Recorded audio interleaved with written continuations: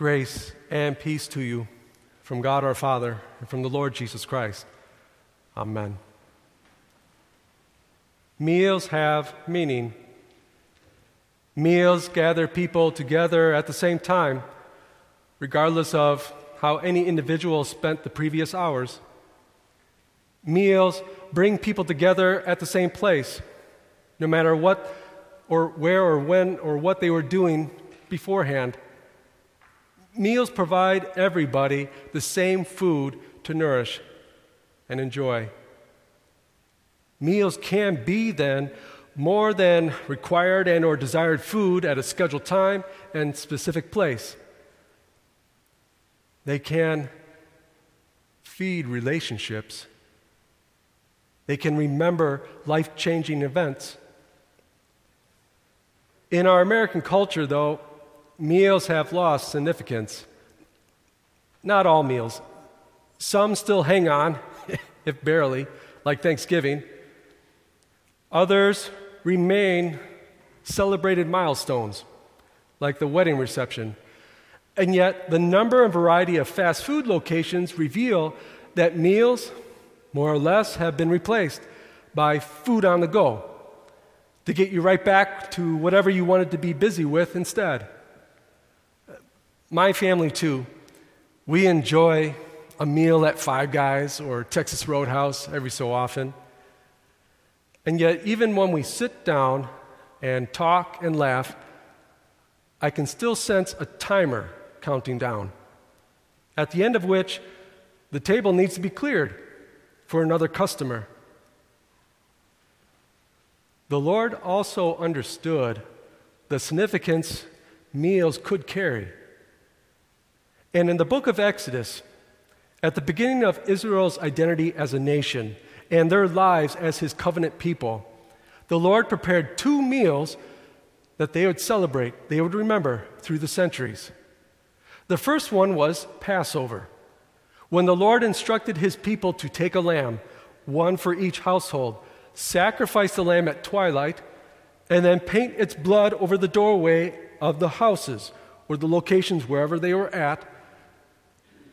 And that would signal the angel of death to pass over that house, that location, and leave those inside alive and safe. It was their last meal in Egypt before God would lead them out of their escape from oppressive slavery to the promised land. The second meal occurred at Mount Sinai about a couple months later, after the Lord had delivered Israel out of Egypt, drowned Pharaoh's pursuing army in the Red Sea, and now declared a covenant with the Israelites to be his people. And to ratify that covenant, the Lord held a fellowship meal with the leaders, Moses and Aaron, Nadab and Abihu, and 70 of the elders of Israel as representatives. So again, after animals for burnt offerings were sacrificed and their blood, once again to use blood, was sprinkled on the altar just made for this meal and over the people, also the leaders. Well, the leaders then sat down to enjoy a meal with God himself. They saw God and they ate and drank. Do you see? Those meals created identity and brought unity. Those meals provided safety and promised blessing. In that culture, with that history, 6 days before the Passover, a dinner was given in Jesus' honor. To say that this was a big deal doesn't cut it. The timing of the Passover, after 3.5 years of Jesus' ministry and work, his life as the Lamb of God, the Good Shepherd, not to mention the location of this dinner at Bethany, where Lazarus lived, whom Jesus had raised from the dead. So much personal meaning with Jesus' life and work. So many shared experiences as God's people. So many eyewitness memories of those there were culminating, were coming together at this one meal. And yet, on top of all of that, another layer of deeper truth, fulfilling prophecy, was added. Mary took about a pint of pure nard, an expensive perfume. She poured it on Jesus' feet and wiped his feet with her hair, and the house was filled with the fragrance of the perfume. You could imagine Martha serving, the guests talking, everybody enjoying the meal. But once that fragrance filled the house, it'd make people stop. It'd make them wonder what had just happened. Not the way that people jerk their heads toward the direction of dishes crashing to the floor in a restaurant, but they would want to know why so rich a scent, fragrance, overpowered the delicious aroma of all the food around them. But the beauty of that moment was lost at least on one individual. One of his disciples, Judas Iscariot, who was later to betray him, objected. Why wasn't this perfume sold and the money given to the poor? It was worth a year's wages, regardless of the accuracy of his accounting. He was probably telling the truth, at least in the ballpark of that perfume's estimated value. Judas crashed that celebration in the worst horrible way. In effect, he said, that perfume was totally wasted on Jesus. And come to think of it, how could Jesus ever accept such extravagance, such selfishness and carelessness? It was far more than disruptive or disrespectful to the host of the dinner or to the owner of that perfume or even to the guest of honor. In one comment, Judas turned a meal of fellowship among believers and of worship of the Lord, both God in heaven and his Son right there in the house with them. Judas turned that meal into a self-righteous rebuke that divided and disgraced everybody else there, except Judas.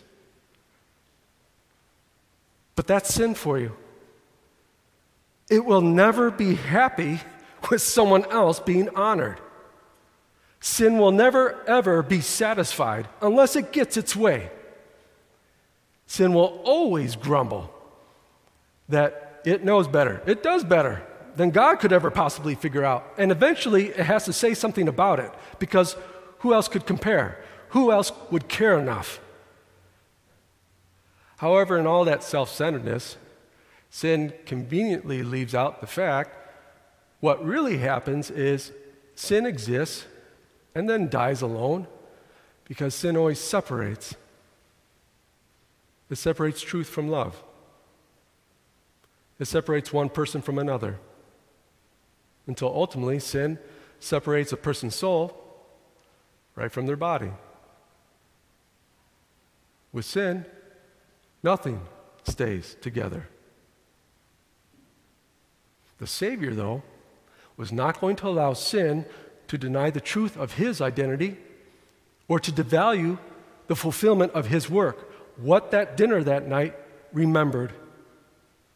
Leave her alone, Jesus replied. It was intended that she should save this perfume for the day of my burial. You will always have the poor among you, but you will not always have me. For Jesus, though, who just brought up his burial, alluded to his death that Passover yet again, this fellowship meal in his honor, the sweet aroma in the house, they weren't given in his honor alone. It was also in his Father's name, to God's glory, who would soon hand a cup of suffering to his Son Jesus to fully empty, to shed his innocent holy blood on a cross to the last drop necessary, so he would save us all from all our sin.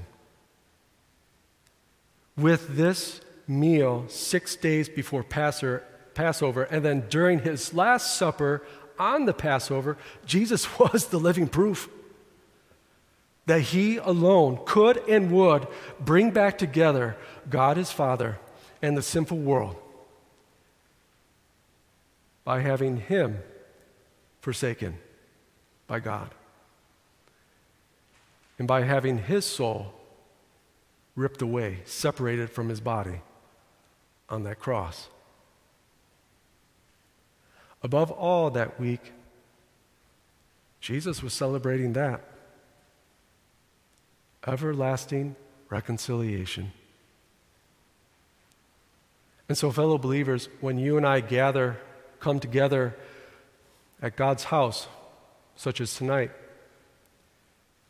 we gather to worship him, to receive his forgiveness, to grow in our faith and knowledge, of course, and God gives us blessings like those, but what binds together all that he gives is that God calls himself our Father, and he calls each of us his child.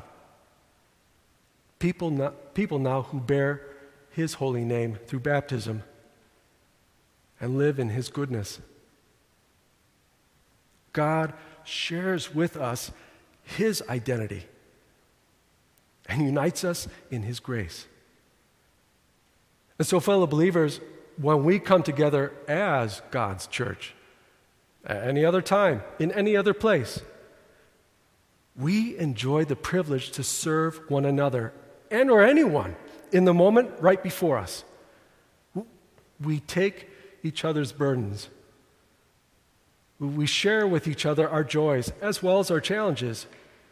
You and I can be there for each other with a selflessness, a trustworthiness, because the Spirit of the Lord each day is changing us into his likeness. In that fullness of Christ, you and I are Christian family. Amen. 6 days before the Passover, Jesus came to Bethany, the hometown of Lazarus, who had died, the one Jesus raised from the dead. They gave a dinner for him there. Martha was serving, and Lazarus was one of those reclining at the table with him. Then Mary took about 12 ounces of very expensive perfume, pure nard, and anointed Jesus' feet, and wiped his feet with her hair. The house was filled with the fragrance of the perfume. But one of his disciples, Judas Iscariot, who was going to betray him, said, "Why wasn't this perfume sold for 300 denarii and given to the poor?" He did not say this because he cared for the poor, but because he was a thief. He held the money box and used to steal what was put into it. Jesus replied, "Leave her alone. She intended to keep this for the day of my burial. Indeed, the poor you always have with you, but you are not always going to have me." A large crowd of the Jews learned that he was there. They came not only because of Jesus, but also to see Lazarus, whom he raised from the dead. So the chief priests made plans to kill Lazarus too, because it was on account of him that many of the Jews were leaving them and believing in Jesus.